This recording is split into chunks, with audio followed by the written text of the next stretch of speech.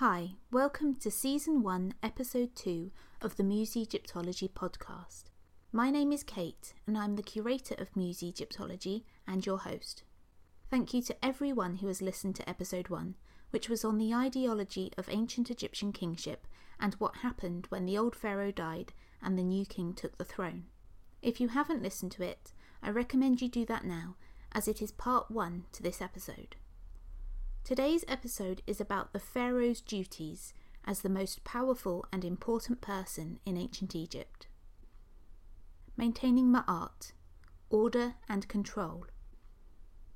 The ancient Egyptian pharaoh wasn't a figurehead, he had real responsibilities and duties. These are neatly summarised in a text from the Ramesside period called The King as Sun Priest, quoted here from the book The Pharaoh, Life at Court and on Campaign by Gary J. Shaw. Ra has placed King En in the land of the living for eternity and all time, for judging men, for making the gods content, for creating truth, for destroying evil. He gives offerings to the gods and invocation offerings to their blessed spirits. These duties in the king's divinely ordained role were essentially to keep Egypt safe and prospering, because the Egyptians believed there was a dangerous threat to the country which could lead to catastrophe. They understood that there were two fundamental forces in the world, Ma'at, which was order, control and justice, and Isfet, or chaos, which was the opposite of Ma'at. Both had a place in the world and needed to be kept balanced, but if chaos overran order, Egypt would suffer and eventually descend into disaster. Chaos could win in a number of circumstances.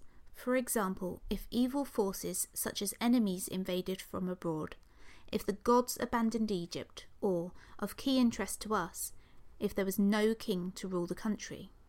The pharaoh's presence on the throne was essential, as fundamentally he was a symbol of order and control, but most importantly, he needed to carry out his major role of maintaining the correct balance of Ma'at and Isfet so that Egypt would stay safe and prosper. To do so, the king had to govern effectively and look after his people, defeat the enemies of Egypt, both internal and external, and defend its borders, perform the gods' cults, and maintain law and order. Pharaoh as defender of Egypt. The Egyptians believed that Egypt was the home of Ma'at, a place of safety, comfort, and order. In contrast, the rest of the world outside the borders of the Egyptian Nile Valley and Delta was the home of chaos. This not only included foreign countries, but even the deserts that are part of modern Egypt, as represented by Seth, god of disorder, chaos, storms, and the desert. When an Egyptian person went abroad, they could be at risk from this chaos, and if a foreigner came in, they could bring it with them, and chaos could overrun Ma'at. The ancient Egyptians believed that foreigners were manifestations of the chaos that was present in their countries, and therefore they could, in theory, be enemies to Egypt. The vast majority of foreigners who entered Egypt never caused a problem for the country, but the king and his government knew that as well as being a potential metaphorical threat against Ma'at, foreigners could be a threat to Egypt in reality. This became true several times throughout the 3,000-year history of ancient Egypt, in the worst way the kings could imagine. Egypt faced several invasions from their foreign enemies and instances of foreigners occupying the throne, such as the Hyksos, Persians, Assyrians and Nubians, as well as incursions from groups of nomads in the Western Desert and the Sea Peoples from the Levant. While foreigners ruling Egypt became much more acceptable during the tumultuous late period, when many Egyptians would have been satisfied to simply have a strong king on the throne, during the earlier periods of Egyptian history, the idea of foreign occupation and a foreigner on the throne was thought of as having an enemy on the throne. This would potentially allow chaos to overrun Ma'at and would certainly have been an Egyptian pharaoh's worst nightmare. The first time part of Egypt was ruled by people of foreign origin was likely the most shocking and damaging to the psyches of the present and future Egyptian kings, and brought about a period of international warfare, diplomacy and empire during the New Kingdom. This was during the Second Intermediate Period, when Hyksos kings, whose ancestors came from the Levant in Western Asia, took control of the north of Egypt after the collapse of the Middle Kingdom. After 100 years of Hyksos rule over the north and disunity of the country, the dynasty of Egyptian kings who ruled the south finally decided they had had enough of the so-called foreign enemies on the northern throne. The southern king therefore decided that he and his allies needed to defeat their rivals in battle and reunify Egypt under one Egyptian pharaoh. Successive southern kings Seqenenre-Tao and Kamose had tried to defeat the Hyksos, but both had died before they had been successful, Seqenenre-Tao's mummy showing he had died a violent death, perhaps in battle. King Ahmose was finally able to defeat the Hyksos and drive them out of Egyptian territory. The country was therefore reunified under an Egyptian king's rule, theoretically re-establishing Ma'at. Ahmose's royal successors in the New Kingdom were therefore anxious to protect Egypt's borders and keep the country safe from its enemies, potential invasions and chaos. This was a major role for the pharaohs of the early 18th dynasty.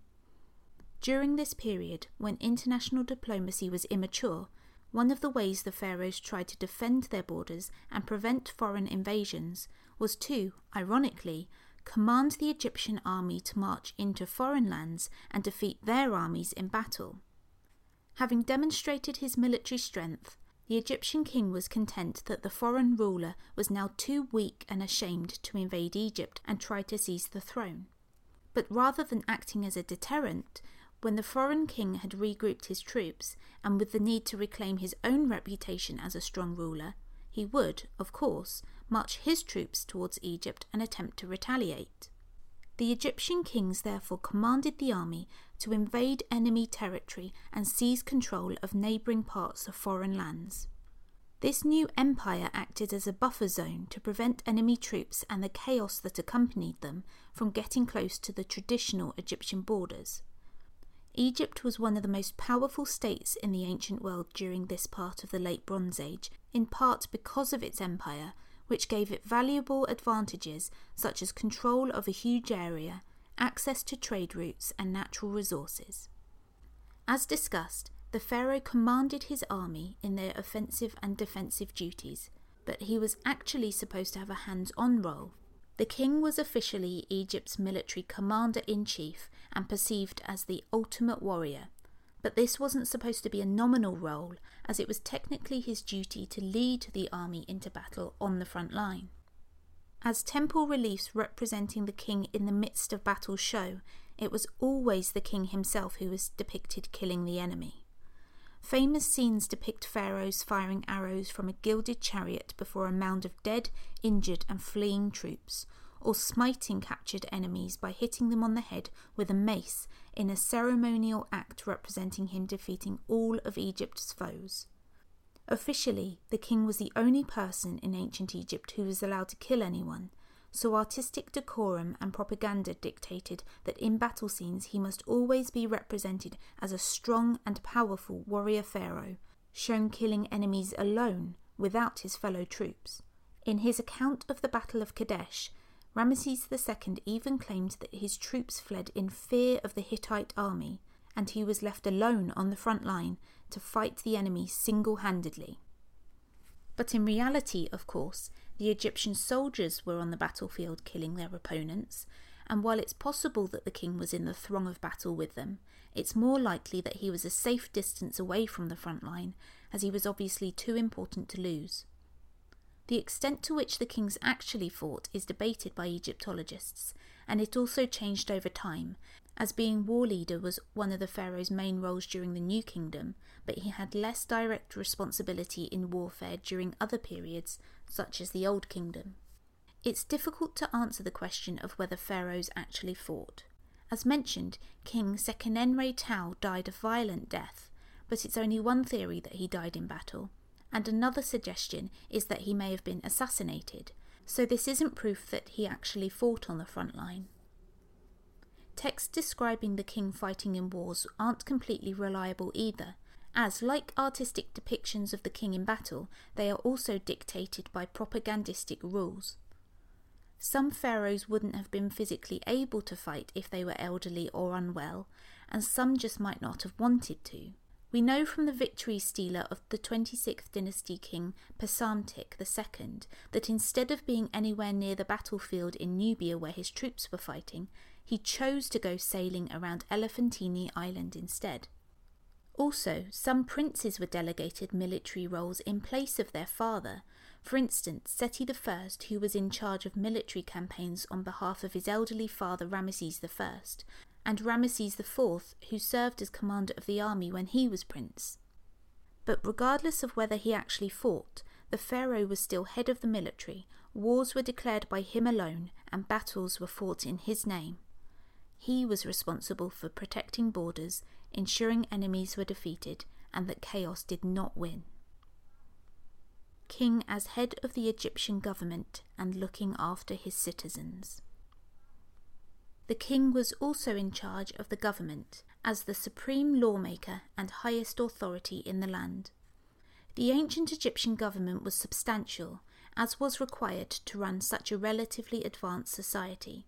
He was supported by the vizier as his deputy, who was similar to a modern prime minister, high officials running the various departments, and thousands of other officials and scribes working together to make sure the country functioned efficiently and remained stable so that Ma'at won over chaos.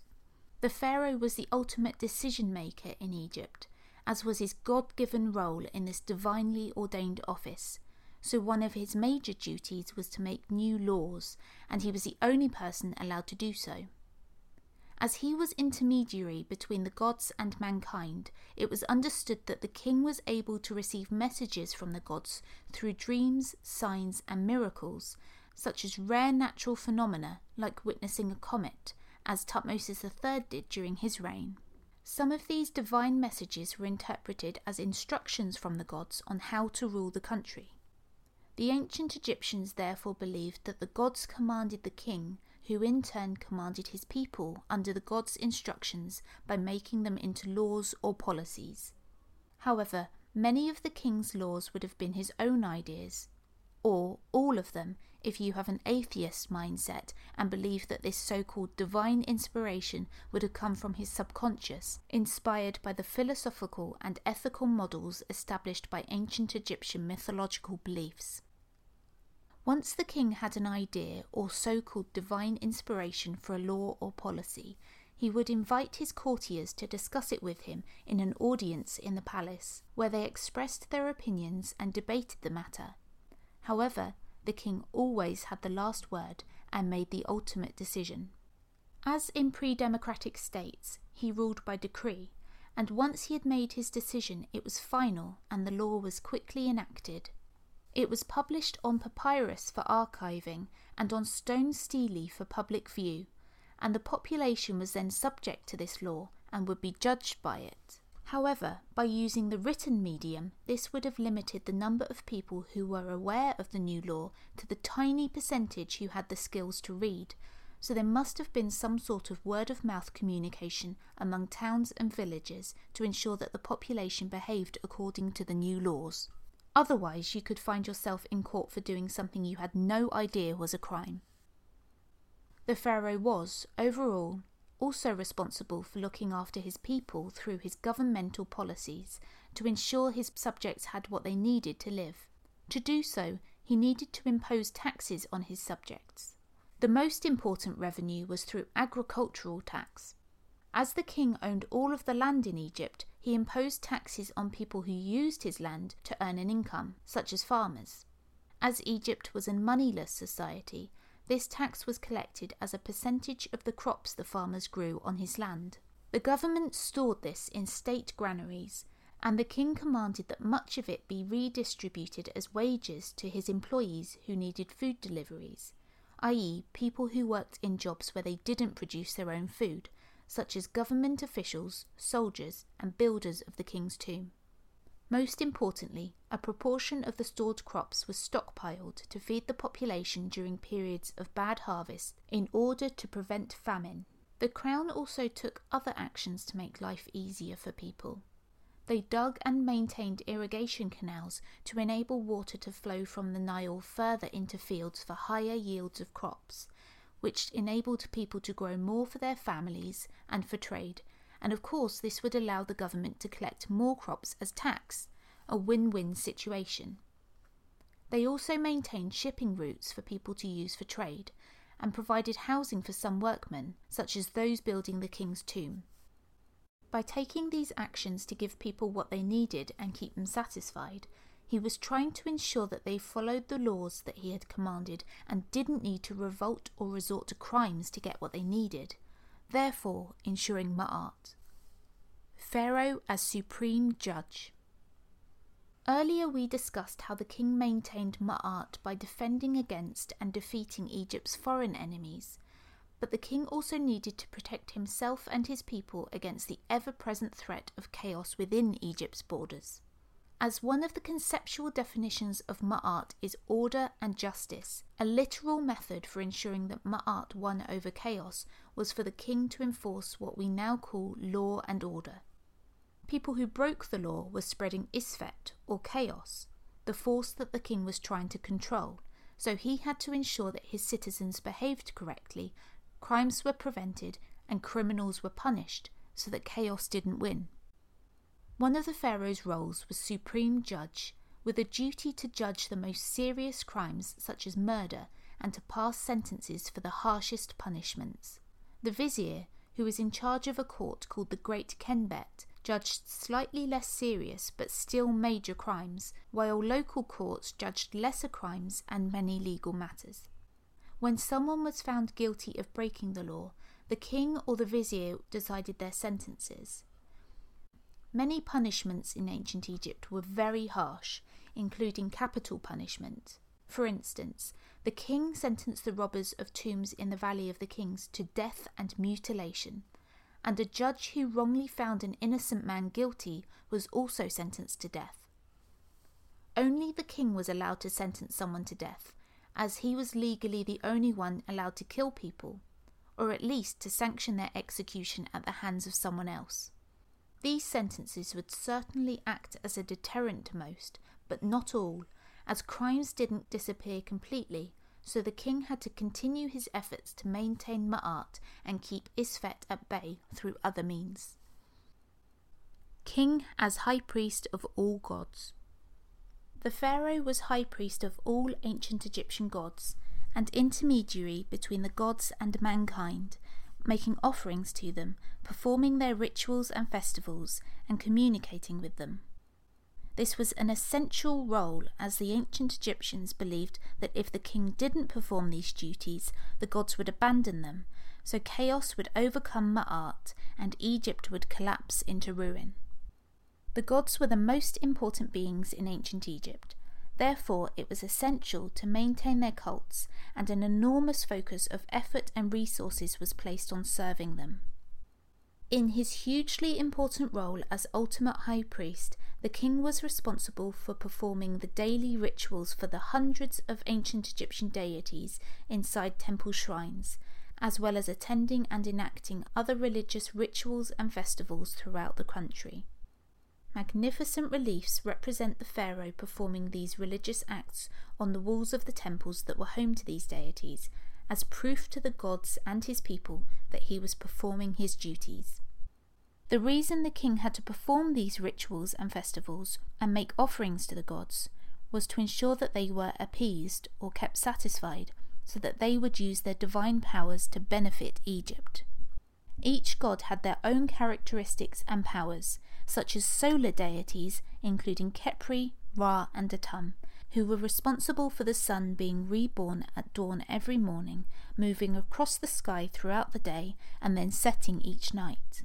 The ancient Egyptians believed that the gods controlled the majority of the natural phenomena and the mythological concepts that kept Egypt a comfortable and safe place to live. If you displeased the gods, such as not performing their rituals and festivals effectively, these gods wouldn't make the effort to look after Egypt, such as causing the sun to rise. The Egyptians feared what would happen if certain natural phenomena suddenly stopped, such as the Nile not having its annual flood, or the sun not rising every day. For purely practical reasons, at least, their largely agricultural economy and feeding their population relied on these, to say nothing about what such signs would mean for the balance of chaos over Ma'at. Egypt would descend into poverty, struggle, and chaos. Some deities such as Sekhmet and Ra were also believed to be capable of great destruction, so much so that they could destroy the world if they were angry enough. Therefore, appeasing the gods with offerings of mounds of high-quality food, sacrifices of animals such as cattle, caring for the gods' statues in temple shrines, and carrying out their rituals and festivals was essential for the well-being of Egypt and the balance of Ma'at. However, the ancient Egyptians had more than 1,400 gods in their pantheon, so it was of course impossible for the pharaoh to perform the cults of every god in every temple simultaneously. He therefore had to delegate his religious obligations in a large part to thousands of priests, who served as his deputies in state and local temples, performing the daily rituals and the frequent religious festivals on his behalf. But the king remained the ultimate high priest officially, in name and in image, as per the rules of ancient Egyptian propaganda and protocol. As was necessary for maintaining Ma'at, he still carried out rituals for the major gods' cults when and where he was able to. For instance, he would have travelled up and down the Nile to many key religious festivals throughout the year, and he would have likely visited important local temples and performed rituals to the resident gods while there. Think of him as the CEO of the national business of worshipping ancient Egyptian gods. He was the figurehead, commanded the overall strategy and major resources, and liaised with the most important beneficiaries, but he also occasionally went to work on the shop floor to play his part, or when there were special occasions such as festivals. But however he achieved it, as long as these deities were happy, the king had done his job, and Egypt was theoretically safe with the protection of the gods. Thank you so much for listening to this episode of Muse Egyptology. In Season 1, Episode 3, I'll be taking you on a mind's eye tour down the Nile, looking at some of the wonderful ancient sites that we pass on our journey, and learning about the geography of ancient Egypt and the Nile, and how this impacted people's daily lives. In the meantime, if you wish to contact me, please do so via @MuseEgyptology or www.museegyptology.net. I'll speak to you soon.